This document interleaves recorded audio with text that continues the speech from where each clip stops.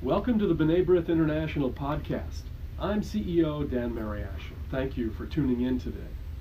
A little bit of housekeeping first before we get started.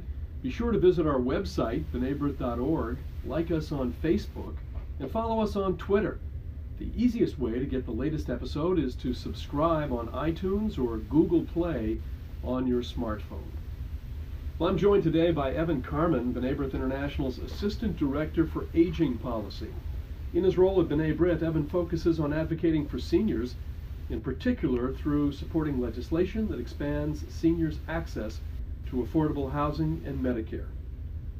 In this interview, Evan and I will be discussing the tax bill recently passed by Congress and its consequences for seniors, especially with regard to Medicare and Medicaid. Evan, thank you for joining us today. Sure. I'd like to talk about the tax reform legislation, but first, give us a quick background on how exactly B'nai B'rith International fits into a conversation about senior advocacy. Yeah.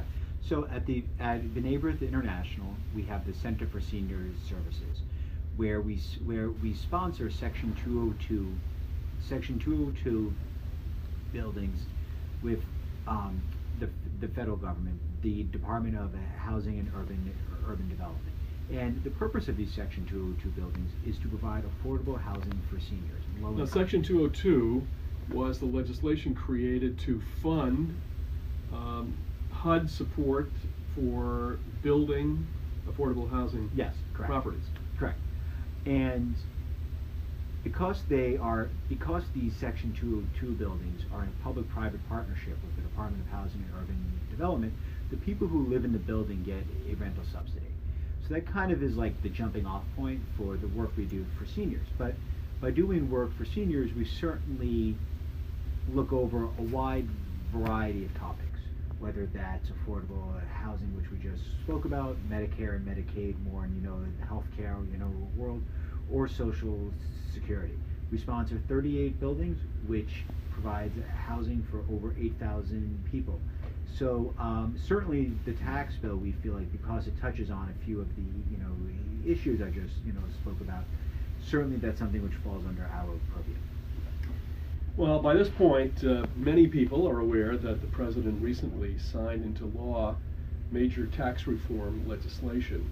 Obviously, this bill has many intricacies. I know there are lots of pages in the bill.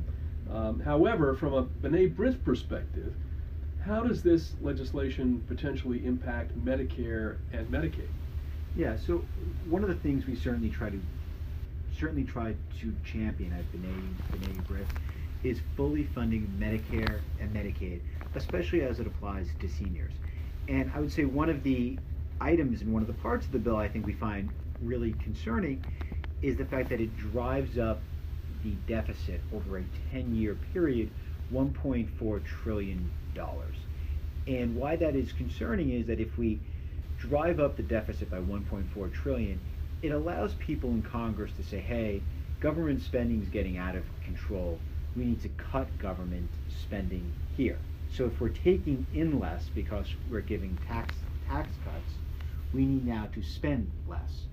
And we're certainly hearing about in the news now how, in January, February, and March, Congress might look to do reforms for Medicaid and Medicare, and they're certainly going to look potentially for ways to cut government spending. And that's something in terms of the tax bill, we were certainly very, very concerned about how increasing the debt and deficit, what would that do 6 months from now, a year from now. And the concern here is that state governments might not be inclined to provide for that shortfall on the federal side. Is that a concern? I think it's a few parts to the concern. I think from a Medicare point of view, which is more of a federal subsidy than it would be a state and federal subsidy. The Medicaid program is a partnership between the federal government and the states. Medicare is more just the federal government. I think the concern is that if the government is taking in less in taxes, this will allow the members of Congress who traditionally want to cut spending to give them even more of a talking point to say, hey, the deficit's going up. Look at where the deficit is now. Look at where the 10-year projections are going.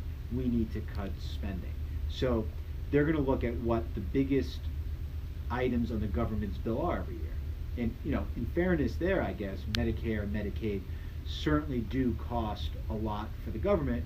We at B'nai B'rith would certainly argue that the government's getting bang for its buck, that the people who benefit from Medicare and Medicaid, that we are providing incredibly vital services, but people would argue we need to rein in spending, and certainly a tax bill which drives up the deficit and debt would allow the members of Congress to say, hey, we need now to cut from Medicare, Medicaid, SNAP, supplemental security income, in order potentially to stave off a deficit or increasing debts. But practically speaking, for someone who's qualifies for Medicaid, what could those cuts involve? So we haven't seen any formal policy as of yet for what the next few months will look like. However, I think the best way to try to figure out what those cuts could look like is to potentially look at what they've done in the past, immediate past. If we look at ACA repeal and replace, which they spent a good chunk of the first half, maybe even first 3/4 of 2017 trying to do, they wanted to make drastic types of changes, not just to the Medicaid expansion parts of the ACA, but to the traditional Medicaid program. The way that the Medicaid program works, it's a partnership between the state and federal government, where the federal government pays a certain percentage of the share of the expenses, and the state pays a certain percentage of the share of the expenses. What the state pays in expenses varies state to state depending on how much income that state has. But the short of it is that the federal government's obligation isn't capped. So if something was to occur where the state's expenses had to be unforeseen, gone up, the federal government's expenses would go up to help meet those challenges for the state. And what Congress tried to do during the ACA repeal and replace is do something called block granting. And by what I mean when I say block granting, I mean that the state would give a set amount of money to each individual state per year, and if the state was to exceed that, the state would then run into a lot of fiscal problems. The federal government gives the block grant. Correct.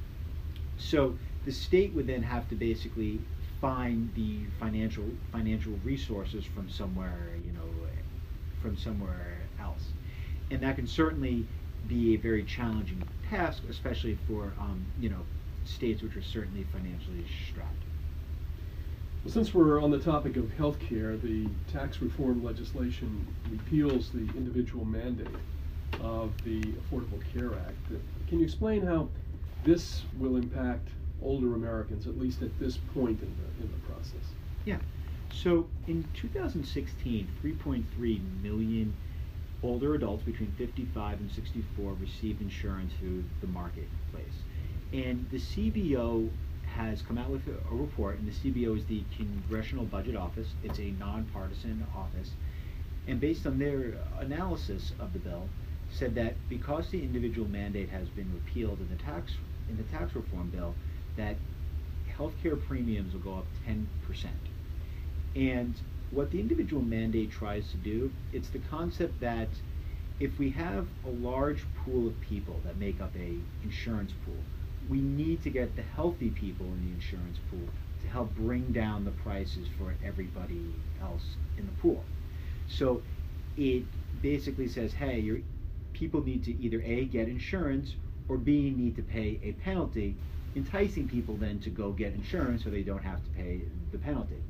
Now, according to the AARP, by repealing the individual mandate for people 50 to 64, this would have an average increase in premiums of up to $1,500 in 2019.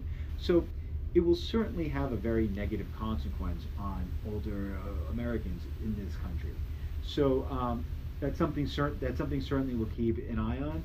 The CBO also predicted that 4 million people could lose their insurance by 2019, and the number could jump up to 13 million in 2025. So the 55 to 64-year-olds are really kind of in a gap group here, Well because said. they don't qualify for Medicare, they rely on Medicaid, and that's where the problem comes in for that group. But for those over 65 or over 67, how you see any impact here? Medicare covers most of that? Yeah, Medicare will cover most of that. I would say, though, that research demonstrates that it's cheaper to treat an individual once they're 50, 55 than it is to wait, let that problem, fester, and then once they turn 65, they're Medicare eligible, then to get that particular issue, whatever it is, treated.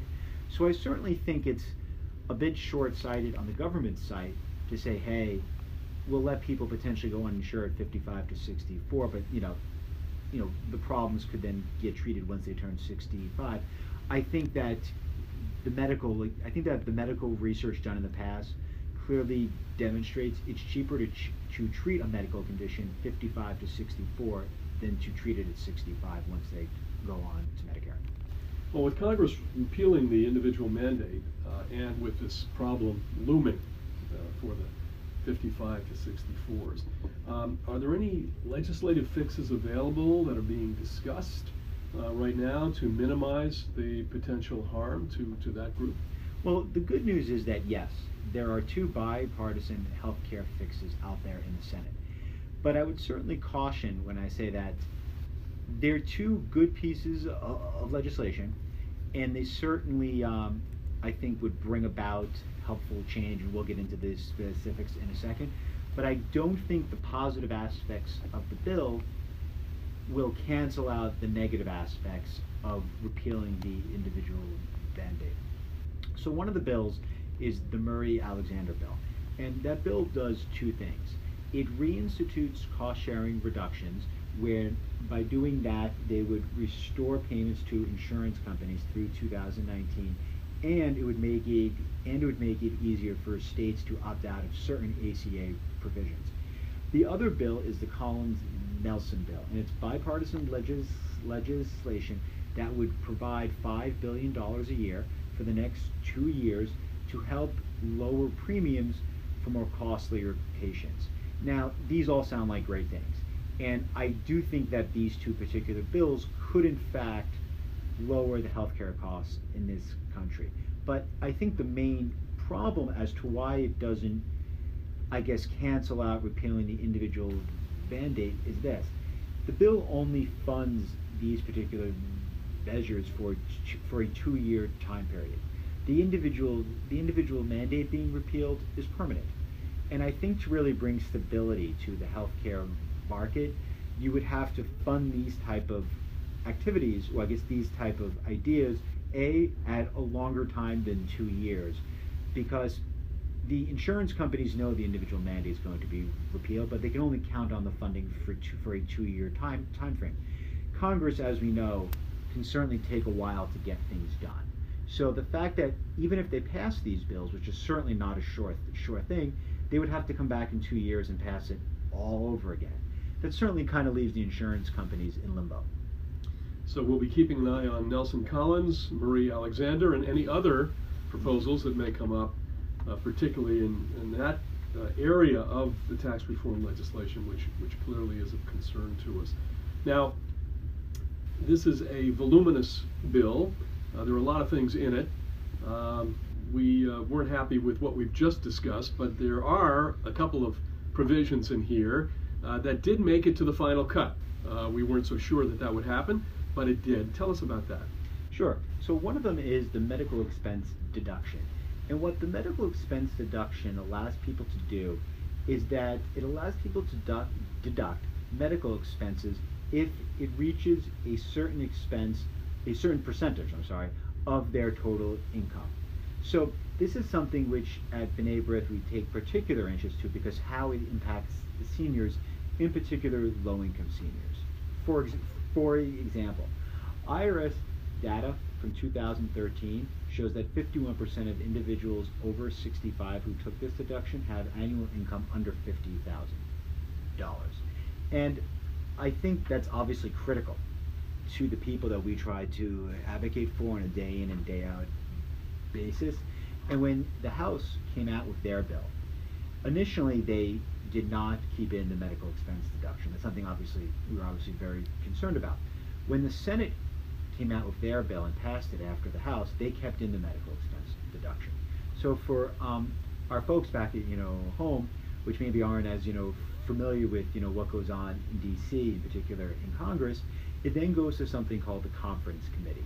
And in Conference Committee, the House and Senate sit down, iron out their differences on two bills which are pretty much identical, and then come out with one bill which the overall Congress will then vote on.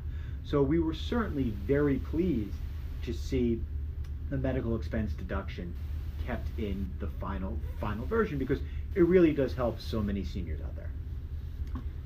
Another provision that was debated during the tax reform discussion was regarding low-income housing tax credit. The low-income housing tax credit, known as LIHTC, a lot of alphabet soup, and this one isn't even an acronym, so it has to be kind of all spelled out. Tell us why the LIHTC is important, and what was the debate all about? Why is it important to us? Sure. So the low-income housing tax credit is administered by the IRS, and what it basically does, it awards federal tax credits to the private sector to encourage investment in affordable housing. And presently, I'd say it probably helps finance around 90% of the affordable housing in this country. And since the tax credit's inception, it helped build 3 million apartments. 3 million apartments since it was first created.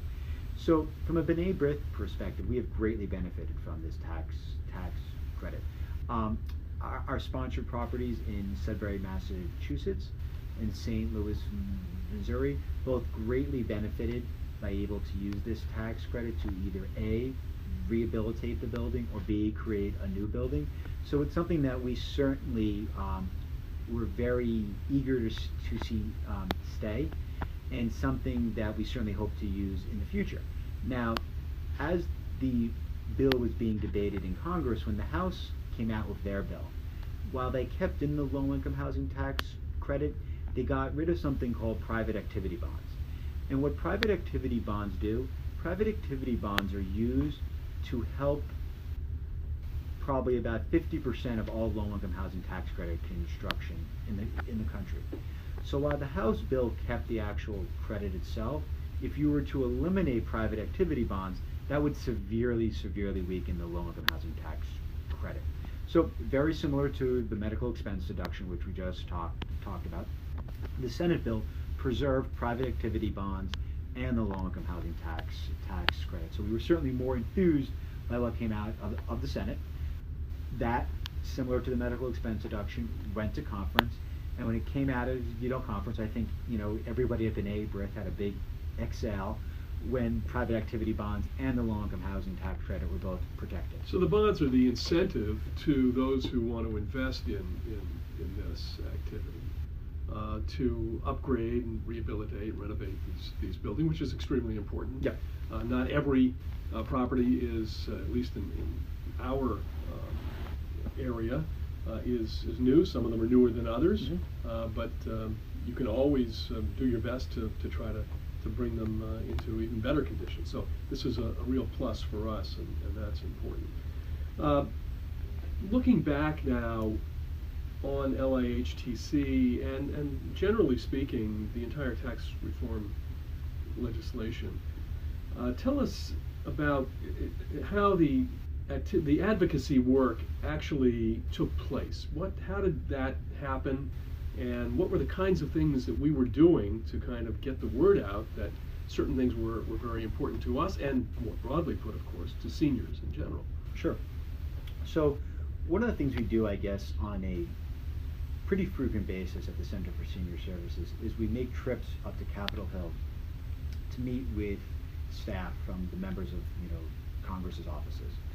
And I'd say for the most part, our trips are really Section 202 focused, talking about what the Section 202 program does, who benefits from Section 202, and the type of rental subsidy that people who live in the buildings get. But when Congress was really picking up steam on the tax reform bill. As part of our discussions with congressional staff, we certainly talked about all the things we just talked about with the tax reform bill. We talked about our concerns from a Medicare and Medicaid point of view. We talked about the medical expense deduction, and certainly talked about the low-income housing tax credit. So we certainly made sure the offices that we spoke to were very much aware of where our concerns were and what we certainly would like to see in a final product. Also, we certainly issued press releases on this topic and blogs. So we certainly tried to get the word out as much as possible as to what about the bill we were concerned about and how we certainly think that the bill could be improved.